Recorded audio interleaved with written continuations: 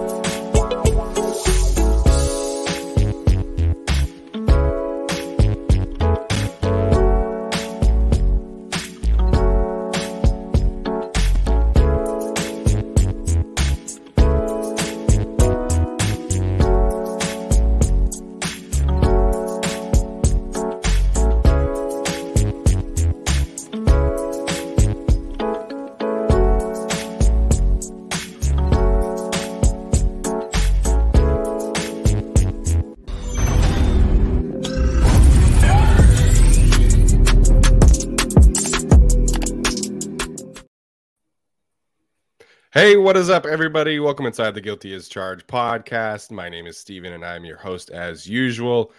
Joining me today is a very special guest, Mr. Nick Cothrell, who covers the Chargers for Sports Illustrated and ChargerReport.com. Nick, thanks for taking the time to join me, man. How are you doing tonight?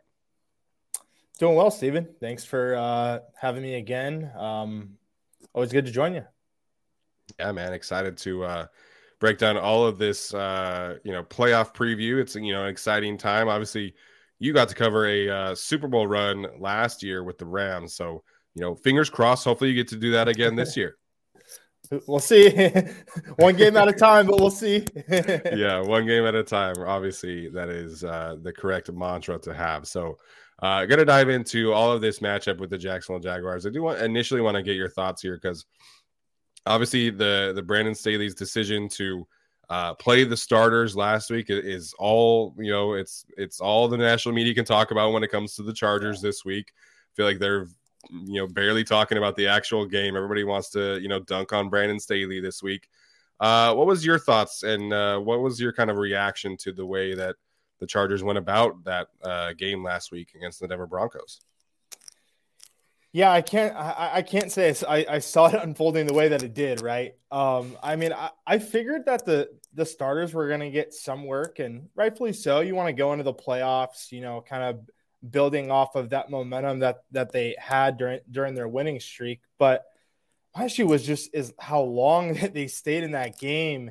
And obviously I'm sure a lot of your listeners, heard what Brandon Staley's reasoning behind it.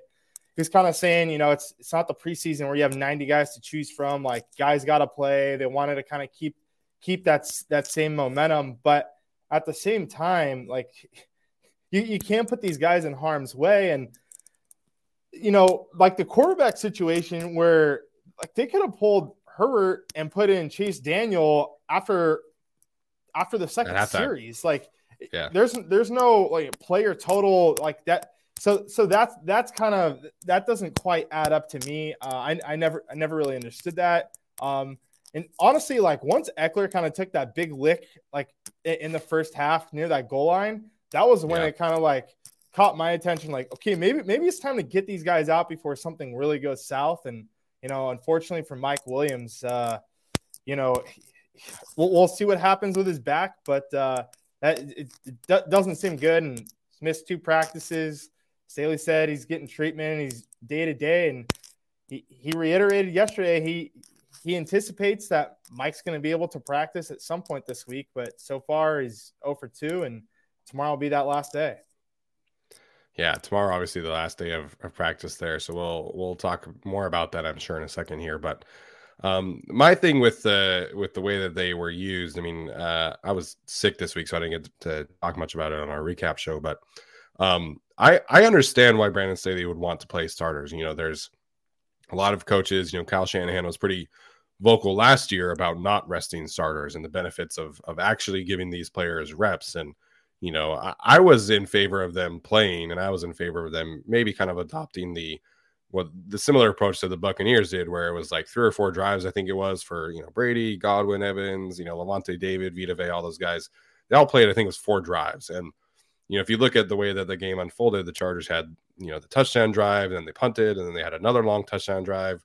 To me, like, that's it. Like, that's all you want to see. Like, you want to see them iron out some kinks. You want to see them, you know, like you said, gain some momentum. And then on defense, I think they gave it a touchdown drive, but then they had a 3-and-out, and then, you know, the Broncos moved the ball a little bit, and then Joey Bosa had that sack where Russell Wilson kind of fell over. That to me was like the end point. I would have been like, okay, like we're good, like we've seen all we need to see. Let's get in the backups. So I'm like you. I think it just doesn't kind of add up to me why all these guys are playing into the third quarter.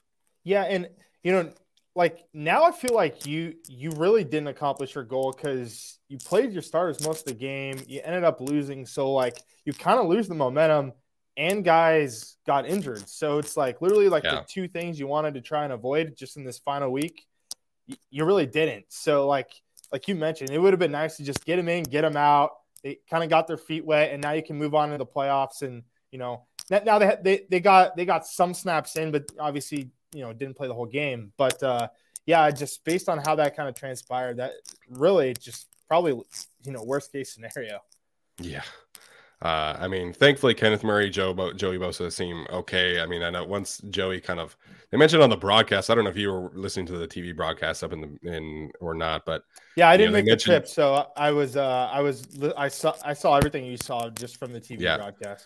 You know, so they mentioned Joey Bosa going into the tent. They never showed it. And then, you know, Joey's like on the sideline like normal. They keep on talking about it. Of course, he didn't go back into the game. So thankfully, Joey's okay. I know he's on the injury report, but, you know, full participant in practice. Kind of circling back to Mike here. Do you think he ends up playing this week? I mean, obviously he didn't practice today. Brandon Staley, like you mentioned yesterday, reiterating that he is going to he thinks he's going to practice at some point in the season, or not in the season, excuse me, this week. So do you think he ends up playing? And if not, how do you think they'll adjust this week without him? Yeah, you know, it's tough, right? Like Brandon said that he thinks he's going to be able to practice. He hasn't done that yet. You know, he leans on saying that he's going to be able to play. Honestly, Steven, I have my doubts with that. Like based on you know, like I know you follow Daniel Popper. He tweeted that Mike needed help just getting to the team bus. You know, that's not nothing. If the guy can barely walk, you know, and turning that around 6 days later, obviously it's more of spasms than anything. Like the MRI came back, and you know that seemed to really clear out. So that's positive. But at the same time, you know, we haven't seen him out on the field, and you know that's not nothing. If he's not able to practice, I think it's really difficult to expect him to play. So right now, you know, it's really a toss up. But right now, I'd probably lean in favor that he doesn't play.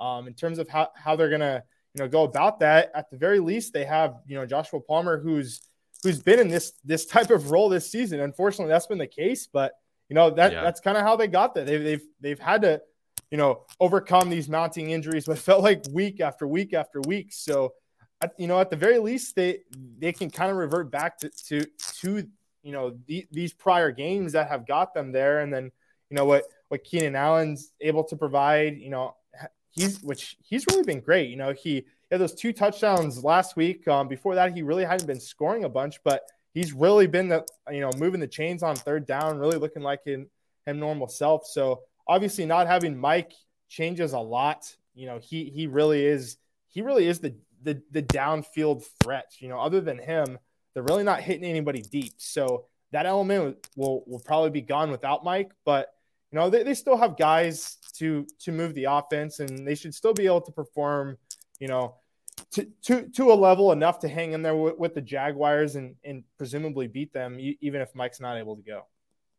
Yeah, I mean, obviously it makes it that much more difficult. I would hope it's not just like a pivot to Michael Bandy. I mean, I know the fan base loves Michael Bandy, but you're talking about two very different skill sets there. I would love to see, Keelan Doss or John Hightower get a chance in this one. If they've given enough reps, I don't really know what that whole situation is, but just kind of expanding on the way this offense is performing. I feel like it has been kind of clicking a little bit more, the last 2 weeks against the Rams. And like I said, the first half of the Broncos, obviously Justin Herbert's first playoff trip here in his career. So what do you think the expectations should be for Mr. Herbert and the offense this week in their playoff debut? I think the expectation should be high. Like you mentioned, like the offense seems like it's kind of starting to find itself a little bit. They fared pretty well the last 2 weeks. They kind of had their moments last week, but they started off pretty hot. I really think the big thing's been they've all of a sudden been able to run the ball in the red zone, and I think that's been huge. And also having Mike and Keenan out there, the boxes are a little lighter for Joshua Kelly, Austin Eckler, all those guys to really run it. So they've been able to kind of commit to the run a little bit, and I just think having that aspect has allowed them to be a little more balanced. They're still gonna lean on Herbert, and he's going to be they're going to lean on his arm, and he's going to be the guy that, takes the offense as far as it's able to go. But, kind of having that running game, I think has opened up the offense the last couple of weeks. And even if Mike's not able to go, I still would expect, the offense to, operate fairly well. I know that the Jaguars defense, they have some pretty decent guys over there. Their defensive front's pretty good. Tyson Campbell is really coming on strong at corner. So they're going to have their hands full, but really there's no reason why this offense shouldn't be able to, produce to the expectations. I know there's been some lows in the year, but we'll see. Justin's played in the big stage before from playing in the Rose Bowl and stuff. Obviously, a little different now in the NFL, but I think he'll be able to draw from that. And really, I mean, how Justin is, he's going to be up for any challenge. So. Yeah, absolutely. I mean, we always know what primetime Herbert means, and thankfully this is not the early Sunday 10 a.m. kick. That would have worried me a little bit more. But you mentioned obviously the guys the Jaguars have on defense. Is there an individual matchup that you might have a little pause about this weekend in terms of the Chargers offense, Jaguars defense? Yeah, I could see Trayvon Walker possibly, kind of being an issue for if he goes up against Jamari. He's kind of like that. Trayvon Walker, as you know, Steven, you follow the draft, he's just kind of like that genetic freak. Now, Jamari's fared quite well. It's no knock on him. I just really think that Walker is just that good of a talent. And, I know his sack numbers aren't, astronomically high or anything, but he's a guy that does inflict a lot of pressure. And so I think that's going to be one to watch for. But like I mentioned previously about Campbell, I think he's a really an up and coming corner. So, not if they don't have Mike out there, and now they're just able to, kind of focus on slowing down Keenan as just kind of being that go-to guy. I think that certainly changes things, but like I've said, this offense, they have enough pieces, whether they're hitting Austin Eckler out of the backfield, and the guy's had over 100 catches this season. There's going to be ways to distribute the ball. Yeah, I'm excited to see those Georgia practice reps come out for Jamari Salyer versus Trayvon Walker. Should be a fun reminiscing day for the two of them. I want to shift gears here and obviously talk about the coaching matchup. Very interested to see how Brandon Staley attacks this one. Yesterday, he talked about having the ability to scout the entire season, right, and the benefits and the advantages that gives coaching staffs heading into playoffs. What do you think? I guess I'm just kind of curious how the Chargers approach this, because the the quick RPO game that the Jaguars have give the Chargers a lot of problems in week 3. Obviously, there's a lot of different players, like you mentioned here. What do you make of how Brandon Staley is going to approach this game in terms of the defense and the game plan? Yeah, it's going to be interesting because, like, in week 3, when things really got out of hand, Trevor played, pretty flawless. His numbers weren't, too over the top or anything, but he just didn't make any mistakes. And then they blew him out. And Trevor's been a guy this season who's gotten the ball out of his hand very quick. I think he ranks like 4th in terms of, getting the ball out. So I think it's going to be one of those things where the Chargers are going to have to kind of lean on a recipe similar to what they did against the Dolphins, not play some press, not allow much separation off the line of scrimmage, make Trevor hold on to the ball and see what happens. That seemed to really work well against Tua and the Dolphins. And that really was a masterful game plan by Brandon Staley and the players executing it. I think that's the way to go. That's the recipe. But we'll see. There's a lot of pieces to that. And now reverting from week 3 when James Robinson was a running back to now it's Travis Etienne. The running game is a little more diverse. Etienne is really good, both running the ball and as a pass catcher. So kind of a different wrinkle back there. But I just don't think there's too many common themes from week 3 to now. Just so much has changed. But I guess there are, like Trevor's tendencies. I guess you can kind of draw from that, just some of the things he does, drawn from personal experience. Yeah, so much has changed for both of these teams. Obviously, us and the listeners know what's changed for the Chargers, but the Jaguars are playing without their left tackle. You mentioned James Robinson. I think Trevor Etienne only had like 6 or 7 touches against the Chargers in week 3. Was not a ton by any means. And, Evan Ingram has come on, as of late as well. So a lot of different variables here. I think one of the bigger questions that a lot of us have from the Charger side of things is what kind of happens with Joey Bosa and kind of Kyle Van Noy's role as an extension off of that, as Joey kind of works his way back, into full shape here. So what do you think kind of becomes of that duo as Joey gets more acclimated going down the stretch here? Yeah, that's a good question. I think I don't think Joey is necessarily gonna play like the normal Joey Bosa type of workload this week, just because it's tough to tell because Brandon says he didn't suffer a setback, but at the same time now Joey's on the injury report. He wasn't on the injury report last week. I'm sure you saw on the broadcast it seemed like he was kind of grabbing his groin. Yeah. It was like, I don't know. Was he grabbing it? I don't know what was going on there. And then he came out of the game about a quarter earlier than all the other defensive starters. So just kind of putting the pieces together. It seems like there's something going on there. I'm not sure what. So I would imagine Kyle Van Noy still is a factor coming off the edge. Maybe it's a thing where they rotate all 3 and they just try to keep all of the guys fresh. And really, when you look across the league at like the better defensive lines, like the 49ers especially, it seems like they just have a rotation of guys and everybody is fresh. And so maybe that's something that they look towards doing. Obviously, they can move Kyle Van Noy more into more of a traditional style linebacker, but he hasn't done that in so long. So that kind of feels like a lot to ask at this point in the season. So I'd imagine you're going to still see him more at edge than anything. But all 3, Mac, Bosa, Van Noy, they're all going to still get their fair share of snaps. Yeah, I'm excited to see that because I think Joey really looked like himself. Again, we'll see kind of how healthy he is this week. But watching the tape back from last week, I thought Joey was explosive and decisive. Yeah. And so I'm excited to see that one. You mentioned earlier kind of not accomplishing the mission, and I think really the secondary, it might be the biggest culprit there from last week. Any concern for you as they kind of head into this, because they had been playing really, really well, in my opinion, and then kind of laid an egg on Sunday against Denver. So where's your head at in terms of what to expect from the secondary this week? Real quick, before we do the secondary, I just thought, let me also add about Joey. He looked perfectly fine at practice today. I don't want to scare anybody. Okay. Like, oh my God, this guy's groin is just gone off on him. So like he looked like his normal self today. maybe there's something going on, but like he's gonna play. You know, I didn't want to. No, I appreciate lead people the wrong way. So, in terms of the secondary, sorry, what was exactly your question about the secondary? Just like expectations as they kind of look to bounce back from last week.